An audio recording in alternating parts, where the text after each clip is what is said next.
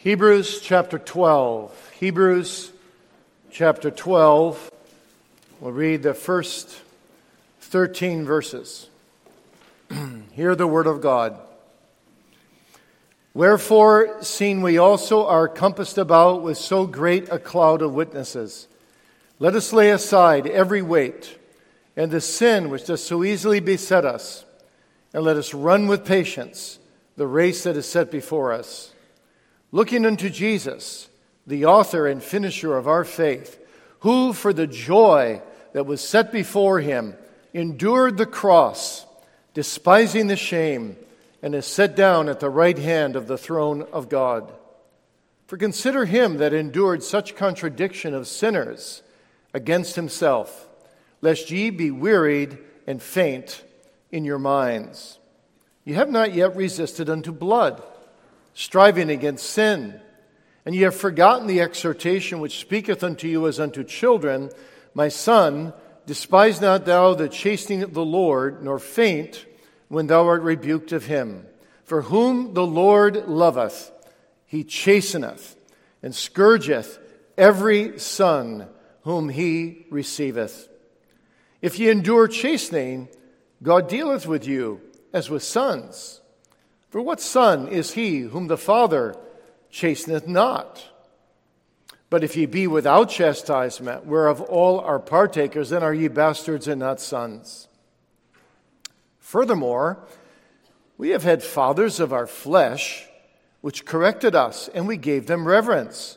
Shall we not much rather be in subjection unto the Father of spirits and live? For they, that's our earthly fathers, verily for a few days chastened us after their own pleasure. But he, God, chastens us for our profit, that we might be partakers of his holiness. Now no chastening for the present seemeth to be joyous, but grievous. Nevertheless, afterward it yieldeth the peaceable fruit of righteousness unto them which are exercised thereby. Wherefore, lift up the hands which hang down, and the feeble knees, and make straight paths for your feet, lest that which is lame be turned out of the way, but let it rather be healed. Thus far, the reading of the most profound and beautiful chapter, I believe, in all of Scripture on why God afflicts us and what his goal is in doing so. Let's seek his face in prayer. Lord God, please be with us in these moments as we seek to stammer just a few words about how to end in Christ with all our sufferings, to consider him in a variety of ways, like a diamond looked at from its various facets, so that Jesus will become all the more exquisitely beautiful and glorious, the chief among 10,000, the altogether lovely one, through thy divine chastening hand, and that we may follow thee as thou hast walked the Via Dolorosa to the cross.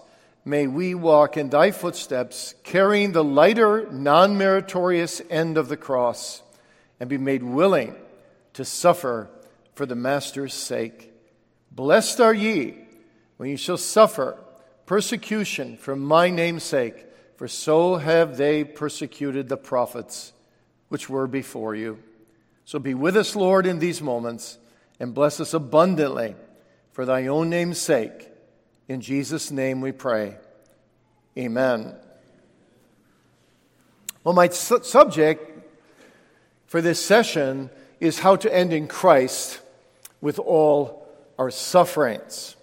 We've already heard a lot about suffering, and we know deep down, don't we, that all our suffering, in one sense, is traceable back to our deep fall in Adam. No sin, there'd be no suffering. We heard that last night, expounded well for us. So I'm not going to deal with that in this session. nor am I going to deal with the fact that you know that affliction is grievous. No one likes to be afflicted, and we are not called to ask God for more affliction so that we'll be more sanctified. We're called to leave the amount of affliction that we receive, the amount of suffering we have to endure, to God's all-wise providential hand. So, we're also not going to be talking in this address about the correlation between our sin and suffering. We heard a fair bit about that also. The whole book of Job is teaching us, isn't that true? That there's not a one-to-one correlation. I think we know deep down, if we know our theology even a little bit, that it's not the amount of affliction or suffering we receive, but it's how we respond to those sufferings that we are interested in, ought to be, and that God is interested in. And if you're a Christian, you want to respond to the suffering hand of God in a way that glorifies Him. You see, before affliction comes, it's difficult to get ready for it. After we go through affliction, it can be difficult to have it sanctified the way it should be. But it's in the furnace of affliction, in the heartbeat of suffering, that we struggle the most. How can I be conformed to Christ right now while I'm in the furnace of affliction? How can I honor Jesus while I'm suffering? And so if you're like me, you've prayed this prayer many times in the midst of suffering. Lord, grant me grace to live through this affliction Christianly, Christ-centeredly. I need thy help, Lord. And Hebrews 12 helps us in an amazing way. It tells us that God afflicts us as a father if we're believers, and that His chastening is to make us partakers of the righteousness and the holiness of Christ. And if that's true, then even if affliction is grievous for the moment, and it's not pleasant, God will use it in His gymnasium. Verse 11 actually uses gymnasium, from which we get gymnasium. He will use it to sanctify us and to make us more mature and more conformed to His Son. And if that's the case, then verse 12 tells us, well, wherefore, when you get afflicted, when you get chastened by God, if He's doing it to you as a father, not judicially but medicinally, lift up the hands which hang down and make a straight path for your feet. Because it's your Father who has more to teach you. Now, I identified with Brother Kidd last night when he told some of the great afflictions that he and his wife have gone through, and I've gone through my share of heavy afflictions that have broken me in years past. And I have struggled so much with how to cope with affliction, particularly when I was right in the thick of it. And I've tried different things, and some can be a little help for a little while.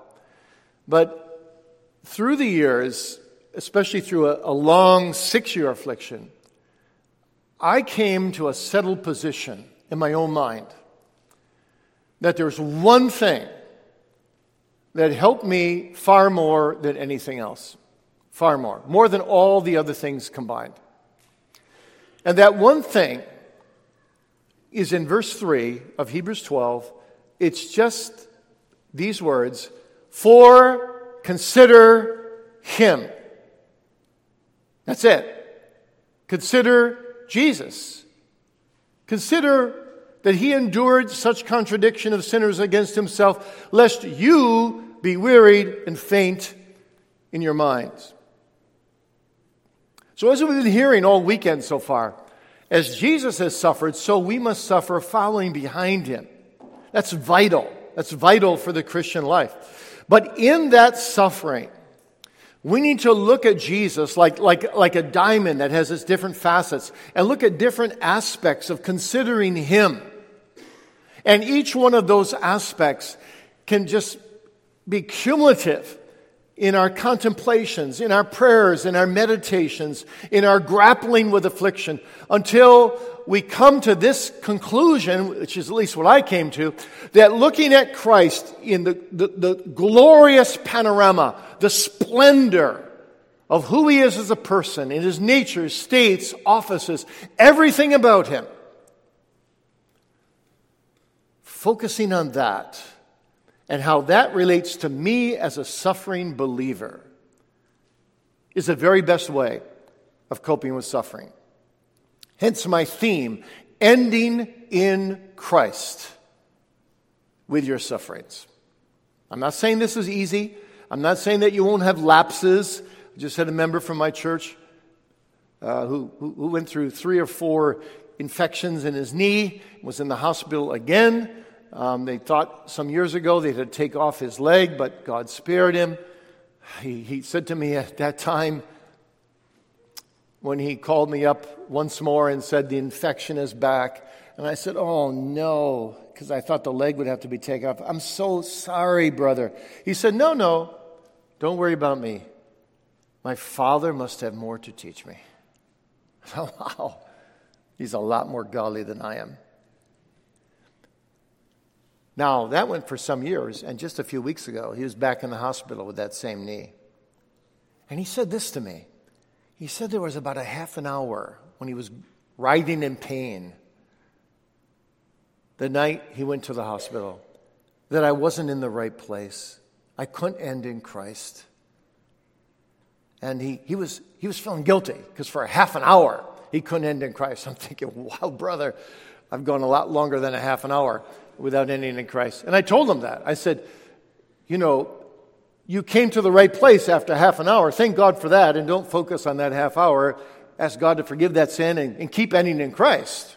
See, that's the point, to end in Christ over and over again. So we have to hold spiritual soliloquy, as the Puritans used to call it, and as Paul exercised it in the Psalms, with our own soul. And when we're in suffering, we have to say to ourselves, O my soul, why art thou sad and grieving? Hope thou in God, for He's the health of thy countenance. Look to Jesus, and through Him to the triune God to be your help.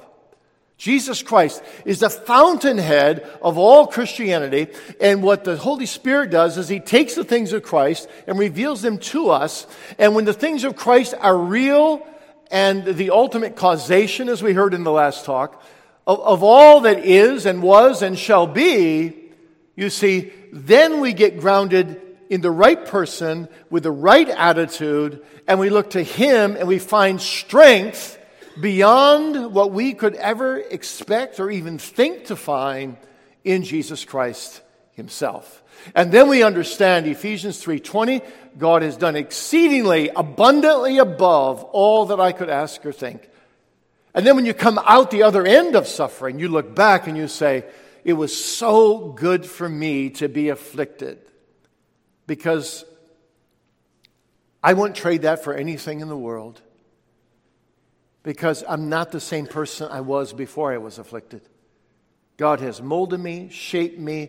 I've been on the potter's wheel, and He's shaped me into the kind of Christian He wants me to be. Much more, that is, one much more conformed to Christ, Romans 8:29, than I ever would have been without these sufferings. And I don't have to ask you to raise your hand right now, because I know almost every hand would go up. When in your life has God taught you the most about Himself? It's in your suffering, isn't it? And in your suffering, He's taught you things you can never learn in prosperity. We learn more from the rod that He uses to strike us than we do from the staff that He uses to comfort us. And so we need this Christ-centeredness in affliction. And we need to encourage one another when we're suffering. Look to Jesus. the author and finisher of your faith, who endured the cross, despised the shame, and is set down at the right hand of the throne of God to intercede for you. So what are those facets of this diamond? Well, I've got 10 of them for you. I'm going to give them to you obviously quickly, but I think as we move along here, you'll understand what I'm getting at.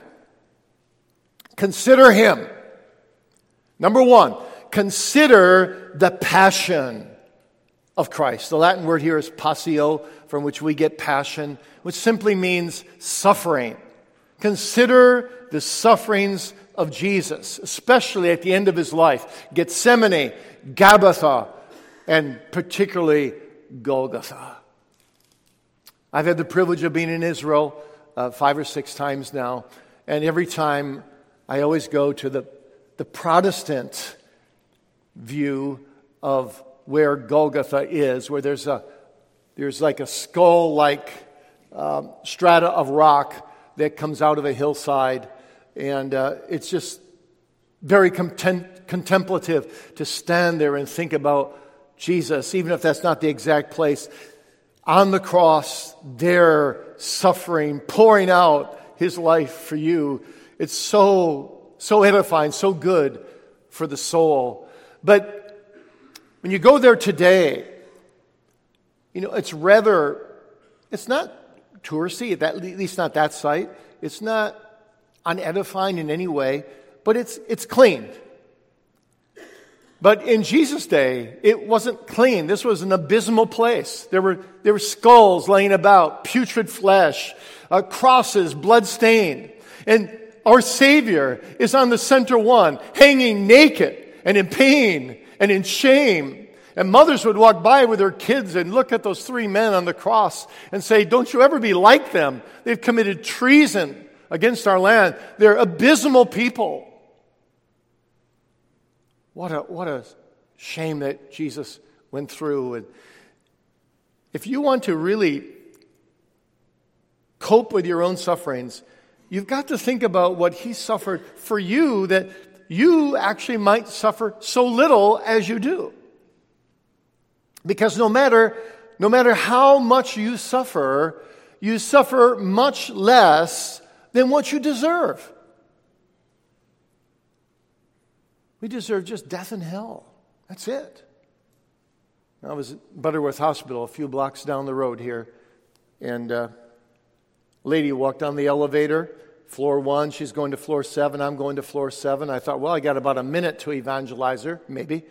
So I just said, nice weather out today, and she said, yes. I said, it's too bad people complain about the weather, and I thought I'd go from there to God, and she preempted me. And she said, you got that right. She said, my mother used to always tell me anything above ground is the mercy of the Lord. Wow, she's evangelizing me. Anything above ground. She's saying death and hell is what we all deserve. And it's true. If you see your own sin, the magnitude of your sin in the light of the cross, none of us are suffering the way we ought to be.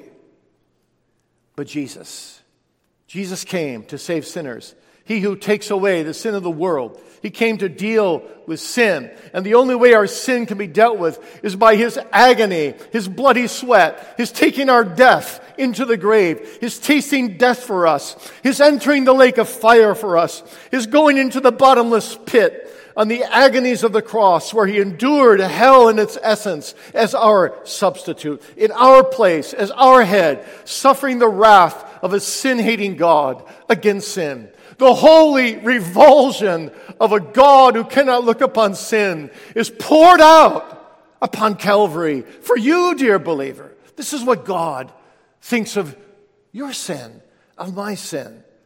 He is bearing it, wounded for our transgressions to the bitter end of Golgotha.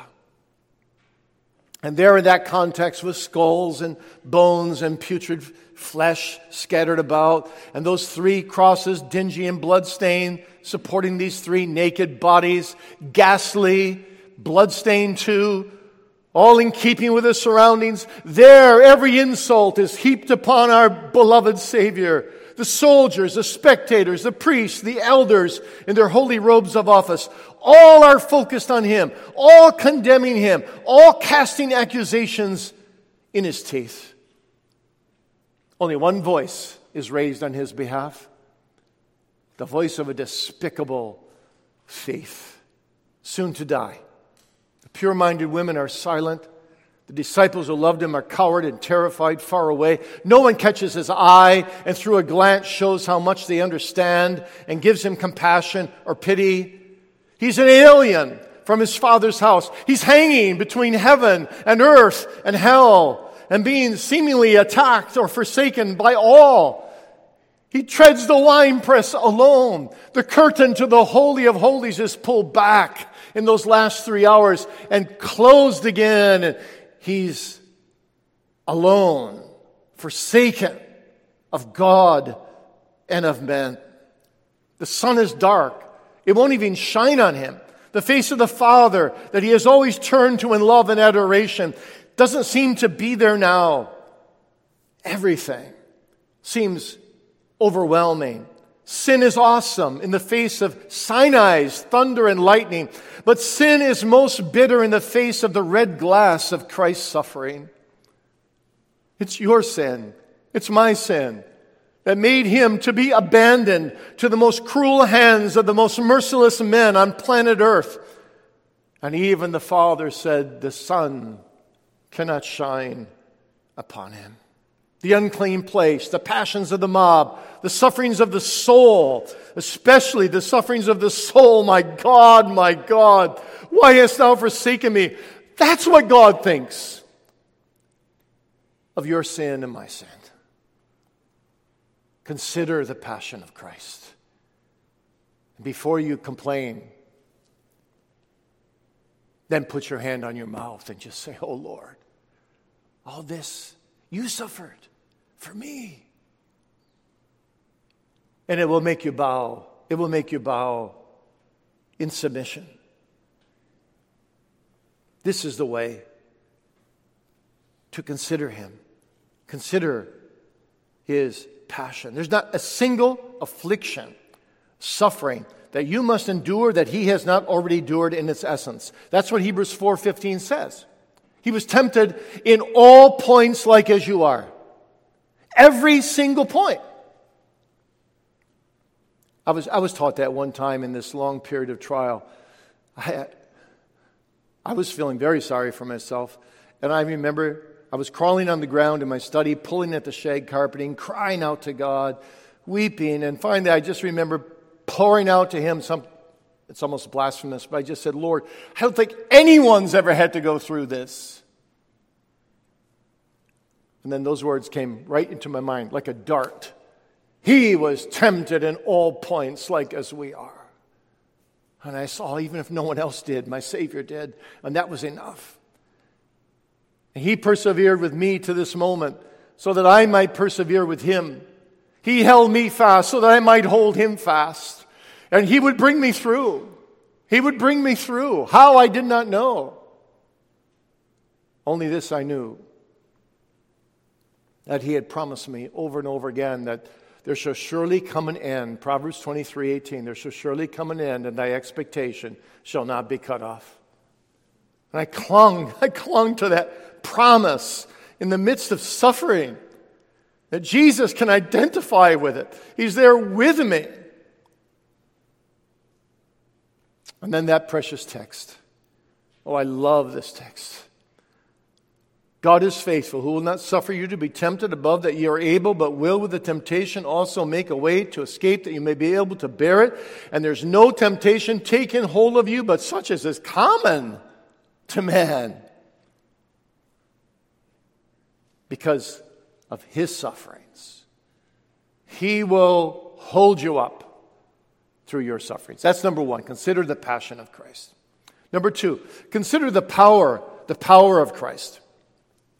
Being infinite God-man, Jesus received power on earth to bear infinite sufferings on your behalf, dear believer. And through the merit of these sufferings, he now receives royal power in heaven from his Father to rule over your sufferings, to strengthen you in those sufferings and to bring you out of those sufferings. Matthew 28:18. And so translated practically relative to your sufferings, his heaven-earth power will read something like this.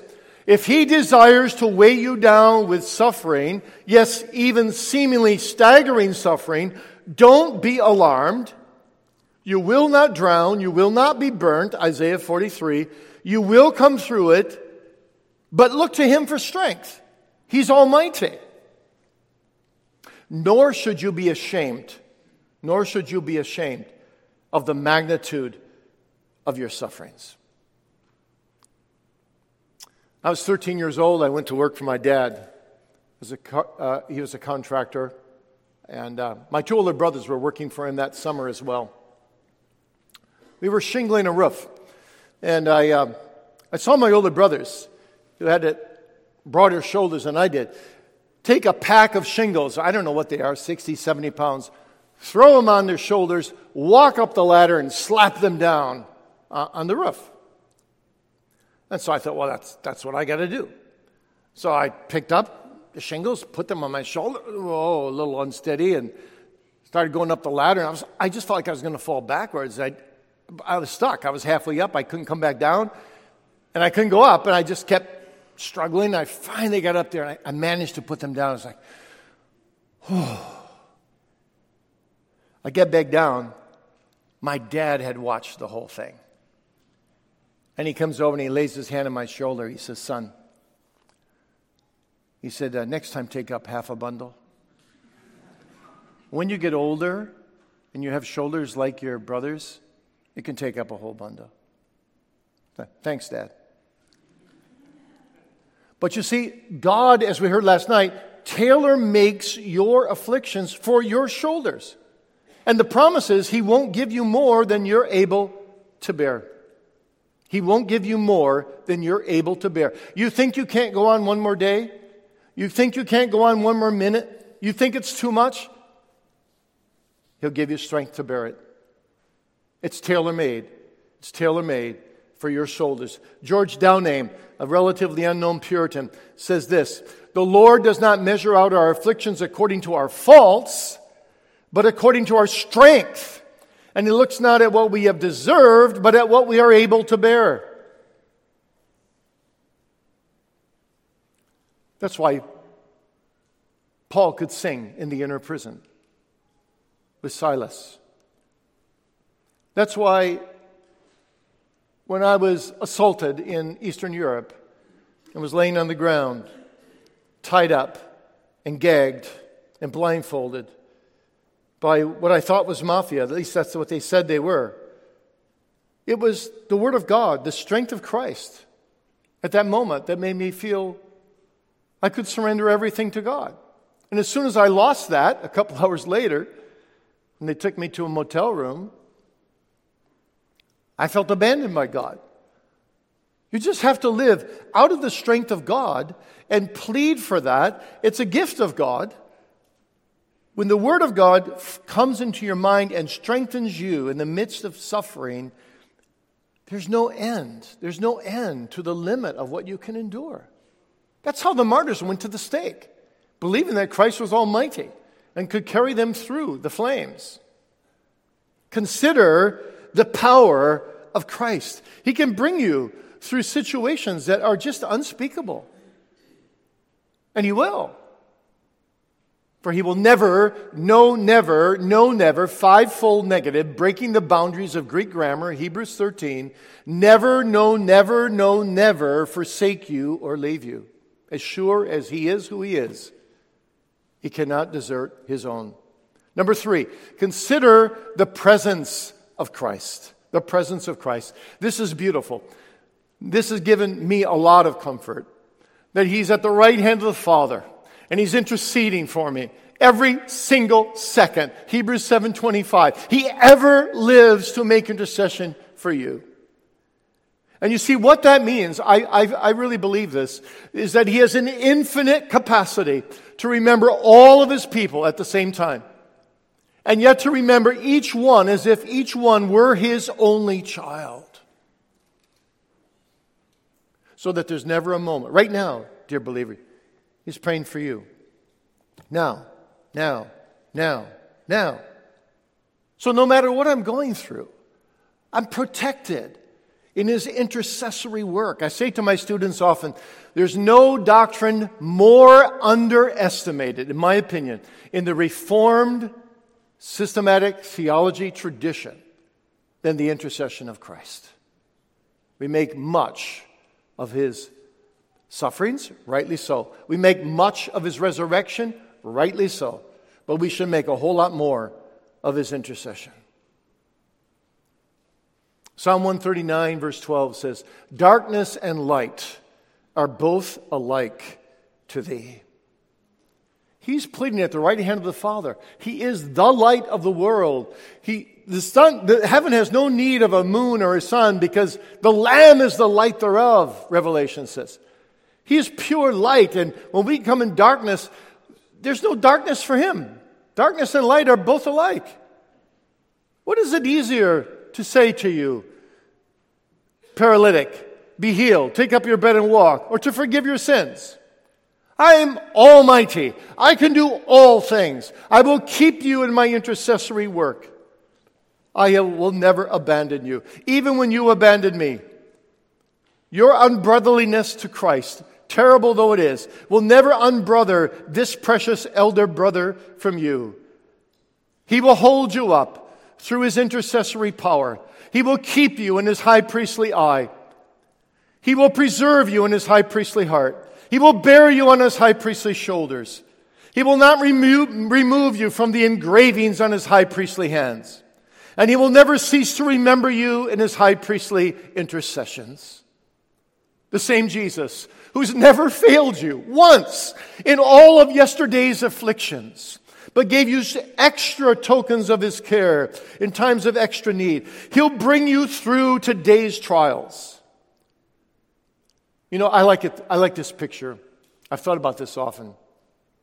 You're standing on the edge of an ocean or a large lake like Lake Michigan. And it's a very stormy day, and the waves are rolling in.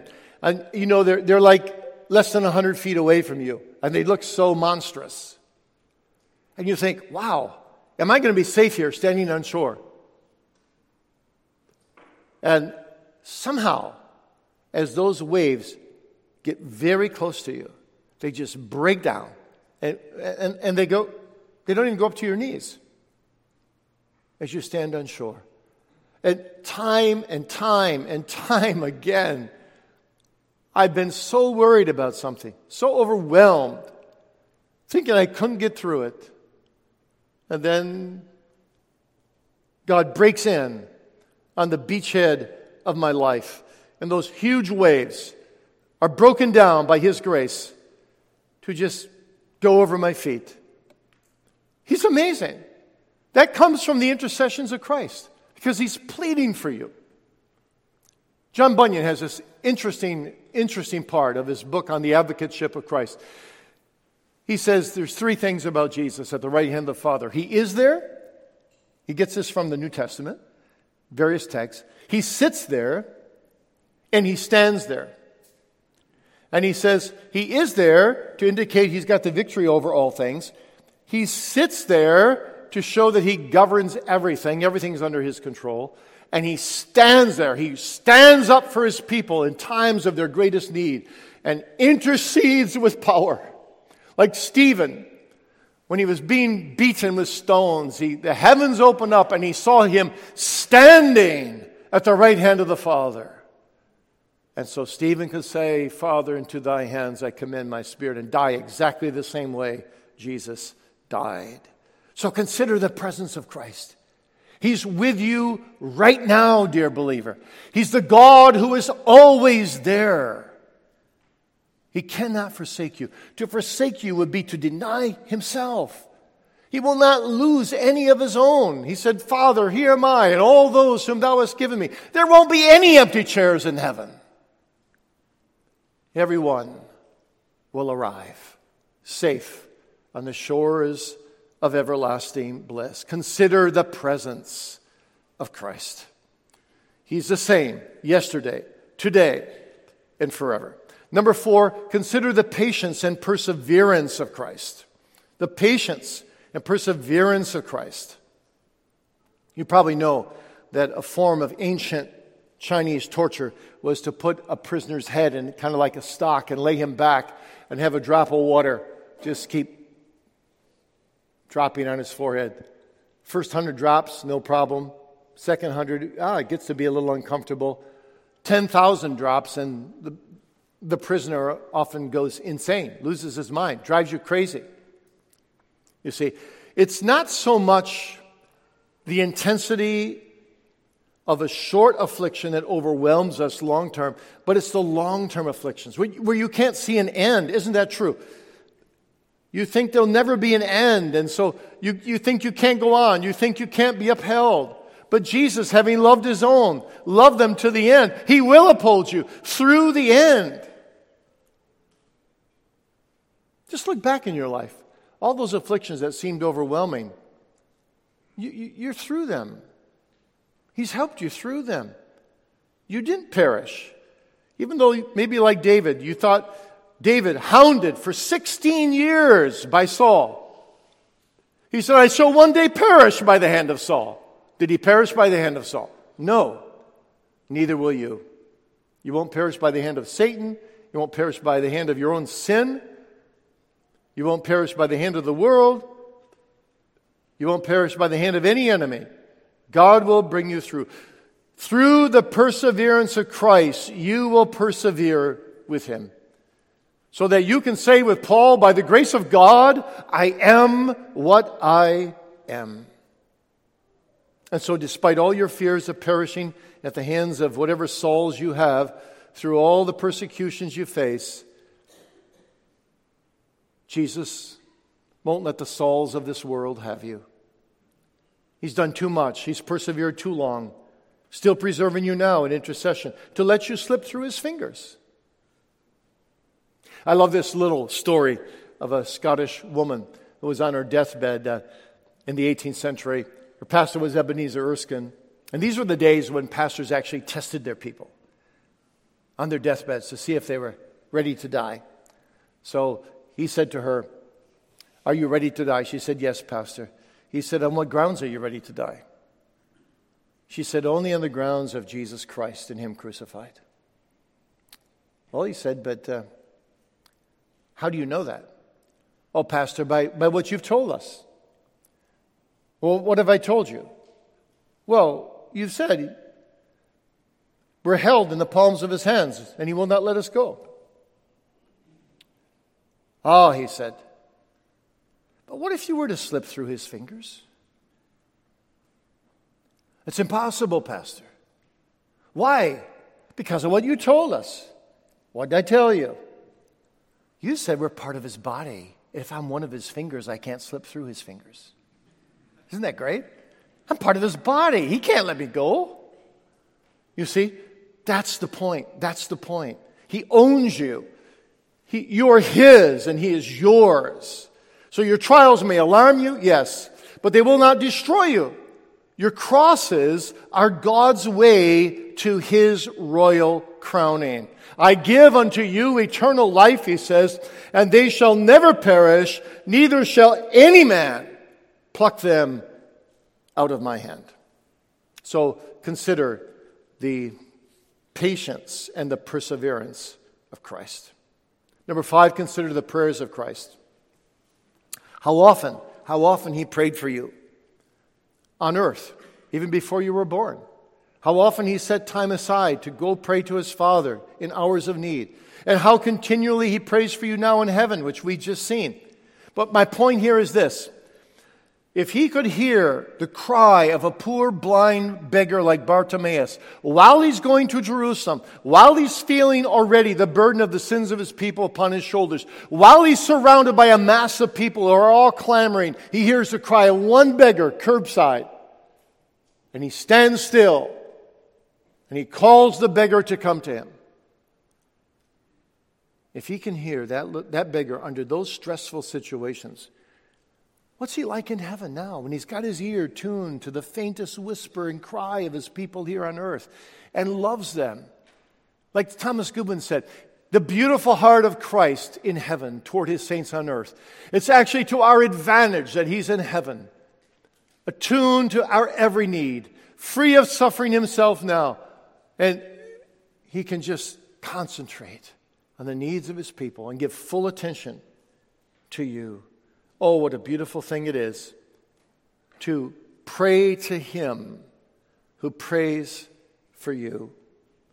Don't stop praying. Bring him all your afflictions. Bring him everything, as if he knew nothing about you, yet knowing he knows everything about you.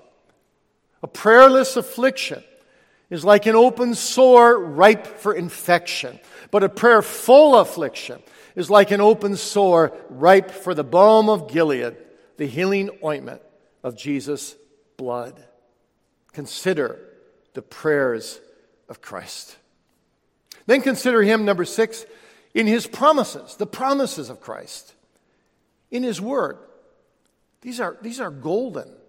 This is a beautiful facet of the diamond. You see, afflictions make us sad, they can make us burdened, but the word of God is like honey to sweeten them. Blessed is the man that endures affliction, for when he is tried, he shall receive the crown of life, which the Lord has promised to them that love him. Promises of God are incredibly rich, especially those that focus on Jesus. You know, one time I was really quite down under some sufferings, and we always tried when our kids were young. We always tried not to show that to them when there were tough times. And but one time, one of my daughters saw it on my demeanor, and she said, "What's wrong, Dad?" I said, "I'm just going through some things right now." The next morning when I got up, she did something so incredibly wonderful. You know, in times of family worship, a good thing to do is if you've had certain texts, certain promises, Christ-centered promises made precious to you in your life, when you go to that part in family worship, you tell your children about that, how that promise was made sweet to you. Children need to hear that. I believe that mom and dad were helped by the Word of God here and here and here. And, well, I came downstairs and there was 7 8.5 by 11 sheets of paper, all taped together in a hallway. The top one was taped to the thing above the hallway, whatever it's called. And all 7 of them down to the ground.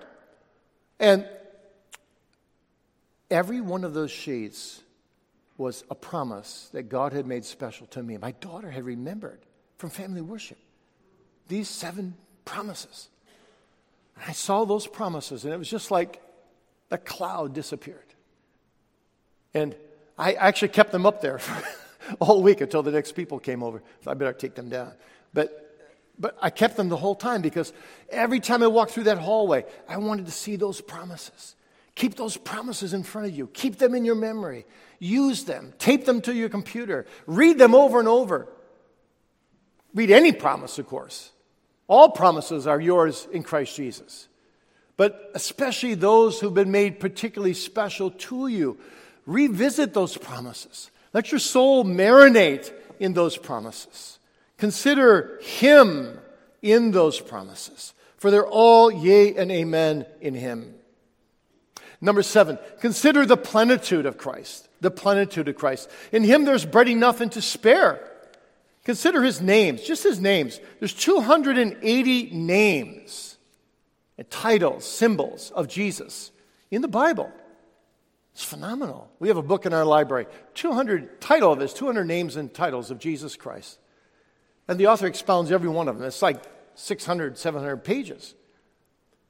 You could preach a series of 280 sermons on the names of Christ. Really, because every name is rich. Every name is Christ himself.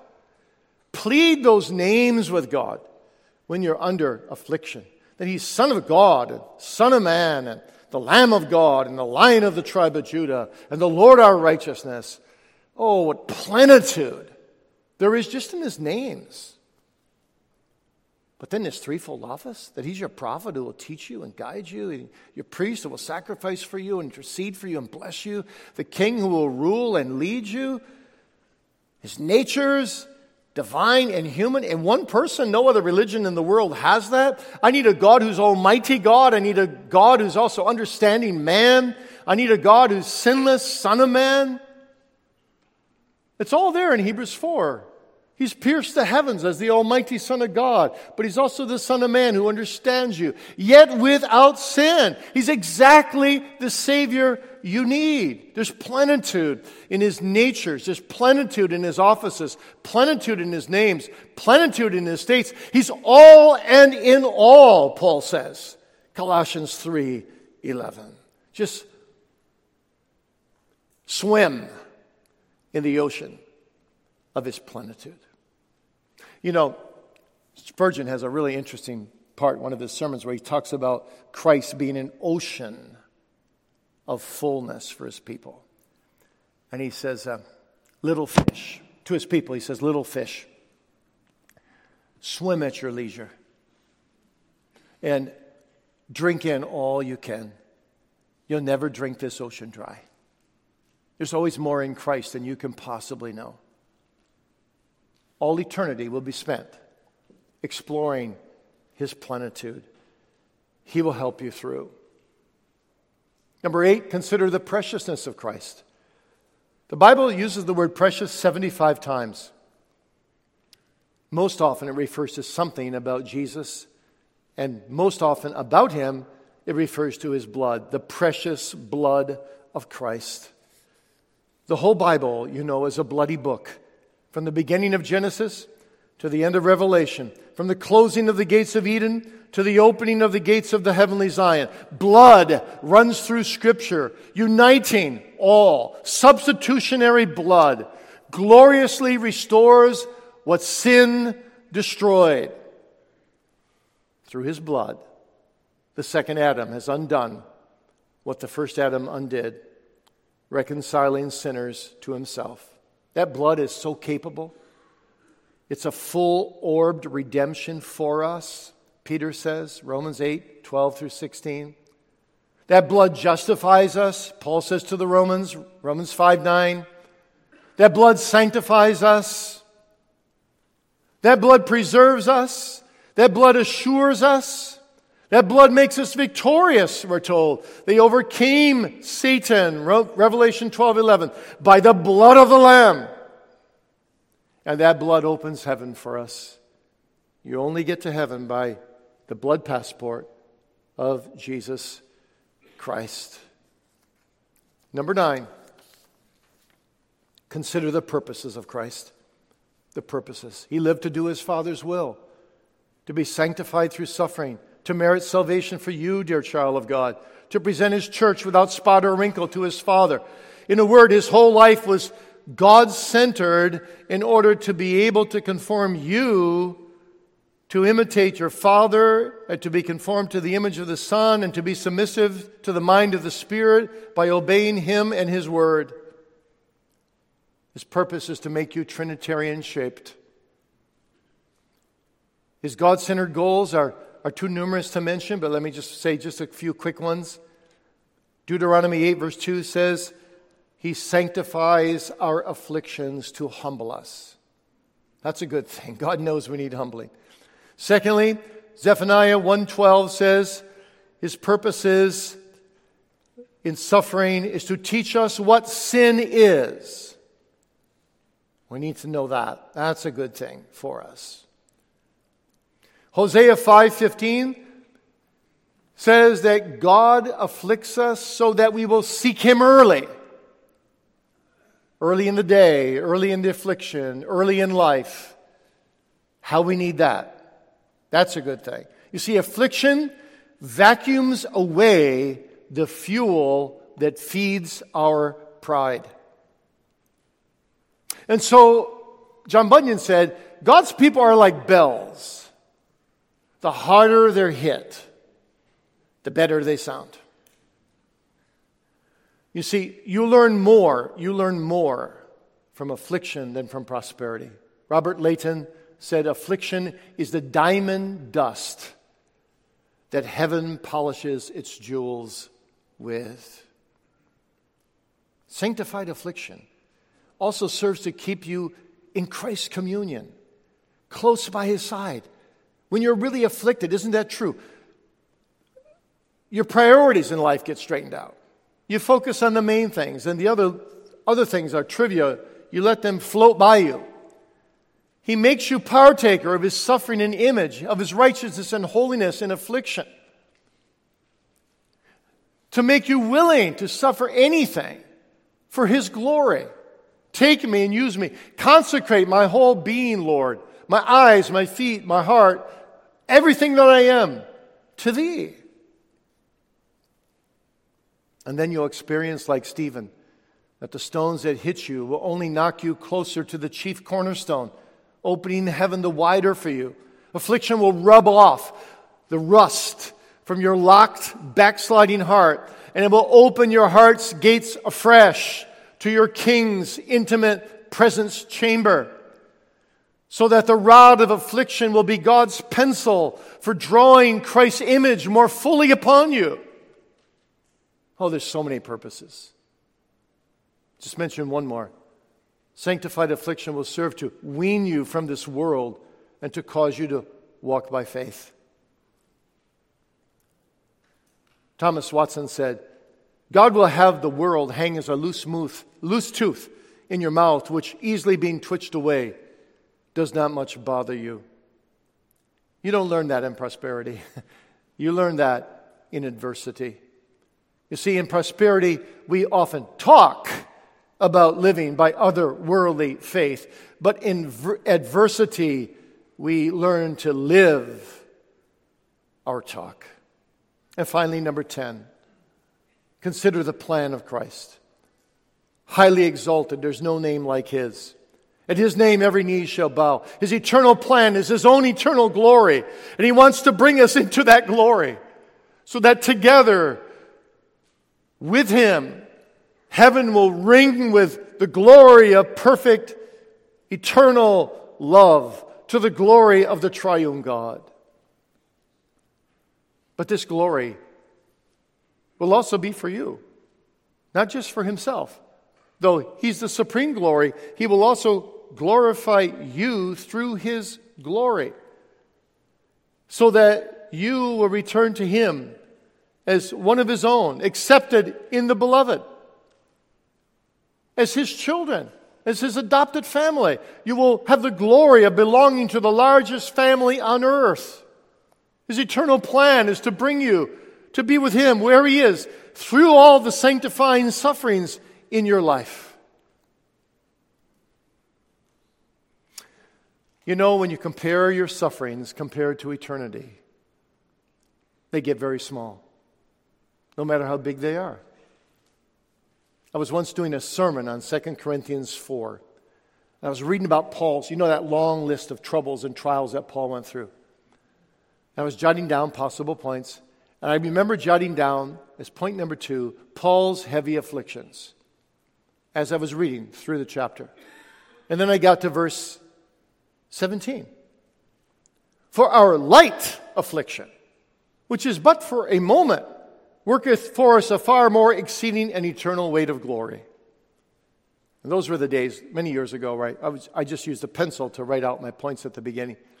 So I erased the point, Paul's heavy afflictions. I erased the word heavy, and I put in the word light.